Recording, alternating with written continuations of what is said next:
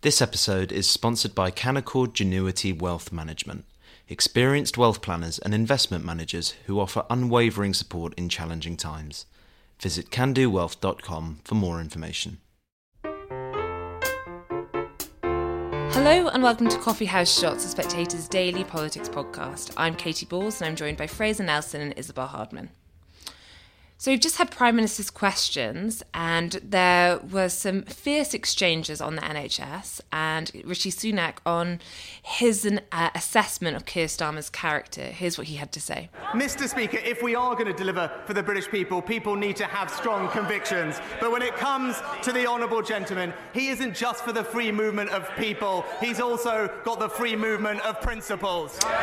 Fraser, what do you make of that, ultimately, the Prime Minister saying he's for the free movement of principles? I think Rishi Sunak is referring to the various policy shifts we've had on gender self-ID, on outsourcing on the NHS. It's a strange thing to attack somebody for. I'm also in favour of the free movement of principles of thoughts. I'm in favour of changing your mind. And if I was Rishi Sunak, I'm not sure I'd be highlighting how much Keir Starmer has changed his mind, because he's changed them in a way that will basically make him more electable to Conservative voters.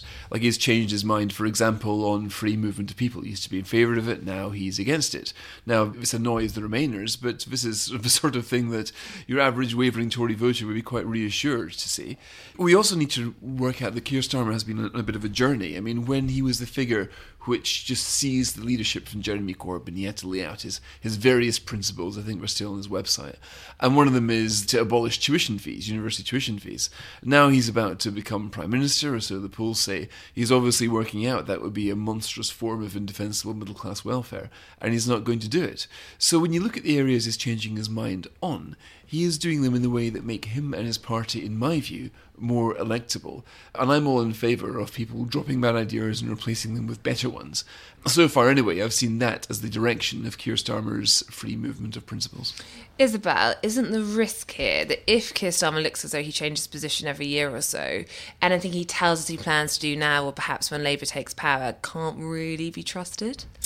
I think there is a risk of that. I think one of the questions is, did Keir Starmer have those principles to begin with, or was it a sort of matter of expediency? And I'd say that if you look back even before the leadership contest, that the way that he's operated as a politician has largely been about expediency and getting things done. Indeed, when you talk to people about his positive attributes, they often talk about making things work better and turning up to meetings on time, which in fairness in Westminster is a huge achievement. But I'm not sure that when he was campaigning to be Labour leader, he necessarily knew what he believed. And I think, as Fraser says, he has been on a journey probably in terms of his own thoughts about what a Labour government would stand for, what the Labour Party should do, and so on. Because he does have lots of experience in public service, but largely in running organisations and making them work better, rather than in sort of having a deep vision as a politician. So I wonder whether some of these pledges that have been binned are largely because he didn't think about them in the first place. And will the public notice that he said one thing in the Labour leadership contest and is now offering another vision? No. But I think if you then start U-turning from pledges you're making now, that's when it becomes a bit of an issue. Fraser, what else would you like Keir Starmer to change his mind on? Oh, a whole bunch of things. And by the way, I might be getting my way. Just in case the Labour team are listening. Some of them do. So let's look at one of the biggest subjects in this country, NHS reform. I would like him to be open-minded about, very open-minded about the future of the NHS. I'd like him to prescribe as little as possible. I have got a hunch that the only future for the NHS is going to be co-payments. In other words, people who can afford to paying more into the system is going to need more market reforms. It's going to need more providers outside the NHS structure coming in to help carry a burden which the NHS apparatus itself can no longer carry. But, you know, that there are so many ways of fixing the NHS. I would just like it to be done on a sort of common sense, what works basis as opposed to an ideological basis. And this is, by the way, what Tony Blair did. I'd be very happy if Labour were to get back into an Alan Milburn position circa 2001. And there, I think I might get my wish. I'd like him to change his mind on other things. Like, to be honest, the non-doms thing, it's silly. You know, won't really raise much money. I think the private school things is disastrous and will cause real harm, but he's not going to change his mind there. But people accuse Tony Blair, let's remember, of being ideologically elastic, of doing or saying anything to get elected. And he was punished by the voters by 3 landslide victories. So it's not always a bad thing.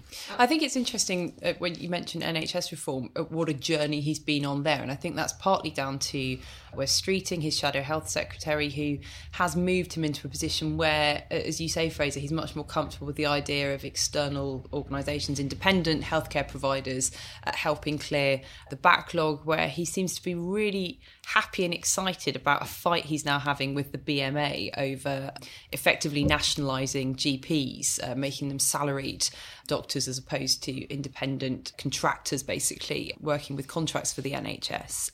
And I think that desire to have a bit of a scrap is a new development in the Labour leader's approach to politics. He's obviously been having internal fights with hard left members of the Labour Party, but now to go in for a fight with the GPs, who actually are probably the part of the NHS that the public have particularly strong reaction to, given they can't get a GP appointment. And the number of times I've heard Keir Starmer over the past week or so talking about this 8 a.m. wait on the phone to get a GP, you'd think that was what he spends his entire life doing, is just trying to phone GPs up.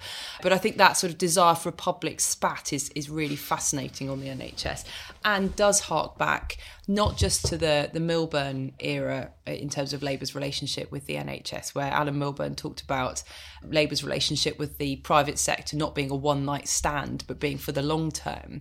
I'm not sure we're going to get quite that language from Keir Starmer, I have to say. But also Alan Johnson, who, when I interviewed him for my forthcoming book on the NHS, he talked to me about how difficult GPs were to reform and how basically the only way you could get them to do anything was to threaten them. I think he's probably picked that up from Alan Johnson. Now, on the subject of the NHS, we also had at Prime Minister's Questions a clash over ambulance waiting times. Keir Starmer going on the attack there, ultimately saying the Prime Minister had presided over these delays, which means now emergency calls are taking, for some people, more than 2.5 hours. Rishi Sunak hit back talking about the minimum service level legislation at the moment. And it's quite an interesting dividing line between the Tories and Labour, because the Tories are actually quite unified about minimum service levels, whereas Labour are massively going on the attack. Fraser, who do you think is doing better from that argument? Well, you say in your political column, Katie, in the new magazine coming out tomorrow, that they think this is working for them. The Tories think that the strikes, the sort of minimum service level, it's controversial. They're getting a lot of flack from it. I was reading an article in the German press today saying the Tories have abolished the right to strike. So around the world, it's getting sort of shock. But it's going down well with the voters the Tories want to reach. But overall, I think that the Tories are very vulnerable into who let the NHS get into this mess in the first place.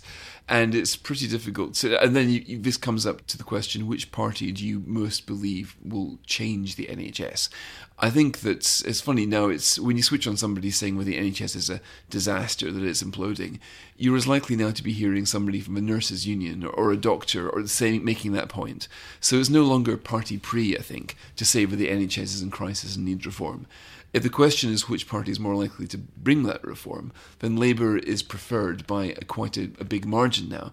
And that's why I think we can hear, as we heard in PMQs today, Keir Starmer again zeroing in on ambulance response times, because it's not difficult to find some pretty shocking examples of how long people are waiting for ambulances, which underlines in a very sort of visceral way the sense that this government simply isn't working and that the Tories are letting it fall apart.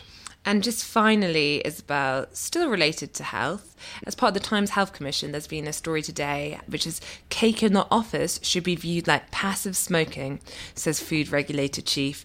And this is ultimately bringing cake into the office should be seen as harmful to your colleagues in the same way as if I were to light a cigarette right now, which of course I always do on this podcast. Yeah, we're always puffing away here in the Spectator office. We do have quite a lot of whiskey, actually, right next to our podcast recording. We also do eat industrial amounts of cake. I mean, we've always had a tradition of somebody's birthday, we get some cake and a glass of champagne. And that actually wasn't that bad when there were only about 6 or 8 of us, but now there's like 30 or 40 of us. It's constant. It's pretty constant. Are you rethinking the policy? Well, is it really bad? I think we should bring in our podcast editor, Cindy Yu, here. Cindy, do you think we're corrupting your generation with too much cake and champagne?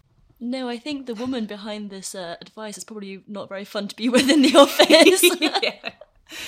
I think there's an interesting point here about public health and about the preventative agenda, which is really important to the NHS. I'm not sure that labelling food that sort of brings people together as bad and suggesting that it's the same as going to a smoke-filled pub and that's going to give you lung cancer is quite the way to improve the debate about public health and the preventive agenda, personally. People bring cake into the office because it helps colleagues bond. You once baked a cake, didn't you? Well, when I had chickens, I used Once to bring, in your life. No, I used you to brought bring them it in every week when I had chickens. Yes, exactly. Yeah. Isabel I brought Hardman. you eggs as well, actually. Isabel Hardman would come up with a cake which she baked herself. Yeah. And it was delicious, by Cindy's the way. done that too. Yeah, and you're all trying to lose the weight. I've from never it baked still. a cake for any of you. Don't we miss James Forsyth in this conversation? Yeah, if we had James Forsyth right now, he'd be telling us about the danger of cake. Though I think the fact that Number 10 actually offered cake at the lobby briefing today suggests that he hasn't taken full control of that policy yet. What cake was it? Oh, I missed it. I only heard after, and then I was quite angry. Yeah, bring cake into the office. We have one slice, don't you? If somebody's birthday, have a slice of cake. I have to say, what kind of country would we become if people stopped? I think actually it's also interesting. I think the calories on menu thing is much more potent than saying don't have cake in the office, because actually you go to Wagamama and you realise that like something that looks healthy is actually your entire day's allowance of calories. I really don't think a bit of office cake is going to be the issue. Though I do actually have a huge problem with the calories on menus. But with that, thank you, Fraser. Thank you, Isabel. Thank you, Cindy. And thank you for listening.